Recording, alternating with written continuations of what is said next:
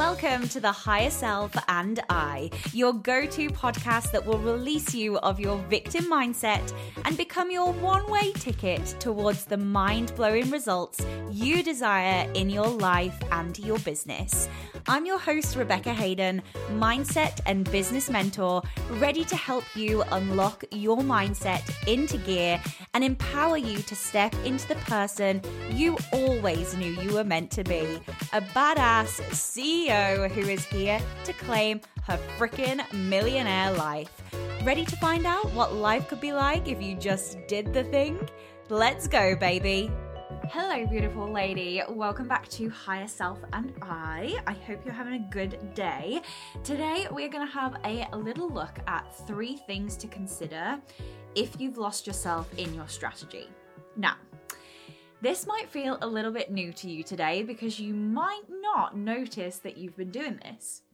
You might not notice that you've lost yourself in the strategy, in the kind of doing, in the constant trying to overconsume and overlearn, know what you need to be doing in the how of your business. And you've probably seen success, okay? You've experienced the growth, but right now there's a cheeky block. There's a little cheeky block that's not letting you pass that current level. You've been kind of feeling maybe a little bit stagnant, a bit stuck, this business roller coaster that I hear so very often when my clients first start working with me, kind of flitting back and forward, not truly giving yourself enough time to settle into the strategy that you know will work. And I see this so often that you get yourself so lost and so wrapped up and so focused on the strategy side of things that actually you're missing a very important part, the subconscious mind, obviously, to hold you in the strategies. And you're constantly on this investment, overlearn, overconsume, investment, overlearn, overconsume within strategy, whether it's content, whether it's product suite, whether it's whatever the strategy is that you're investing in right now, thinking that it's going to work, thinking this is going to be the thing, this is going to be the one thing that really truly helps me.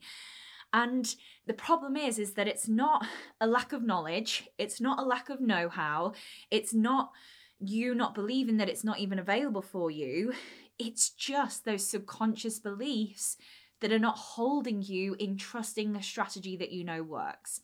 And I've seen this so often. I saw it really, really clearly with one of the clients that I worked with last year, where now actually we've done the mindset work, we've got over some of the blocks that were holding her back, and she's doing exactly the same strategy that she quote unquote thought wasn't working when we started working together. She uses it now and she actually teaches it and makes a lot of money from teaching it. So it was because of the subconscious beliefs. It was because of a lot of actions that were happening around the kind of lack of belief that she had within that was really making her lost in the strategy. When I mean lost, what I mean by lost in the strategy is that you're constantly looking outside of yourself for the missing piece. And that's why I really wanted to dive into 3 things that I know that you can go through to really allow yourself to, 1, become consistent with your strategy, aligned with that strategy that works for you, and 2, do it long enough so you reap and see the rewards. So let's start today with self-trust. Because a lot of the time that we move away from a strategy, sometimes within the first week of trying it, sometimes within the first month of trying it, is because of the lack of self-trust within ourselves. Now, I'm not saying that every strategy might work for you. Like, there could be some strategies that you're doing within your business right now that are definitely not working and you've given it a really good go. That's a different podcast. Right now, we're talking about you trusting yourself and knowing that the strategy that you're using right now is going to come to fruition. So when you look at continuously building the self-trust, this is because you are seeking reassurance from elsewhere right now. And the more you seek reassurance from the external, the more you lack trust within yourself. It doesn't seem to be enough of an indication for you to trust yourself, so you have to keep looking at the external. And yes, it is important to look at the external sometimes when it comes to your business, whether that's monetary external, downloads, saves on your post, whatever, like what's resonating with your audience. Yes, that external is very important within your business, but if you keep pinning your success or your worth onto this, that's when it starts to go wrong. So have a little look of how you can continue to build self-trust to be able to stick to the strategy that you want to step into. And how do we do this? I know that's the question that you're asking. How do we do this? The first thing that you need to have a look at is where the lack of self-trust is coming from. Is it from a previous experience? Is it something that happened between the ages of 7? Probably yes. So is it the fact that you haven't been consistent in your life, that you haven't allowed yourself to step into that consistency before? What does that look like for you? Have a little look, get really familiar with what that is, because that's where we're going to find the key. That's where we're going to start to unlock and have a look at actually what it could be instead. From there, you want to start to build that trust muscle, just like you would build muscles at the gym. And I say this all the time. You wouldn't go to the gym one day and do 20k deadlift and then go the next day and do a 100k deadlift. You have to work up. You have to build the muscle to work up to that amount. So we need to do that with the trust muscle as well. Really starting to seek out the evidence of you trusting yourself, even if that's you trusting yourself to make a decision on what to watch, trust yourself on making a decision on what to cook for dinner, trust yourself to make a decision on what to wear, trust yourself to make a decision on how to call to action your one-to-one services or sell your one-to-one services. Whatever that looks like, you need to keep building that muscle.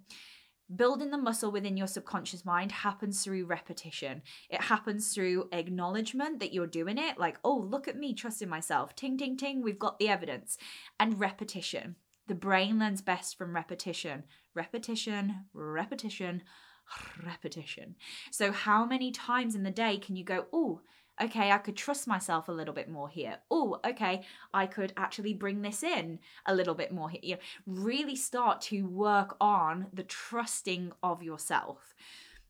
The more you trust yourself, the more you can go, you know what? I'm going to give a really good go to this strategy that I've spent a lot of money learning. I'm going to give a really good go at this strategy that when I invested in this course, I thought was going to be the be all and end all strategy. Maybe you haven't given it enough time to actually see what it could do for your business. So first of all, build the self-trust. Have a little look. Where is lack of self-trust coming up in your life? Is it more so in your business? Do you have trust in other areas of your life? Could you pull upon things where you're like, wow, okay, I really trust myself in my relationship. So what's different than my business in that? What makes the difference? Why do I trust myself in my relationship or trust myself with my health, trust myself in my money, and I don't trust myself in the business? Because if you can do it for one thing, you can do it for everything. How we do one thing is how we do everything. So really having a look at the trust that you have. Okay, what's stopping me from trust myself in my business?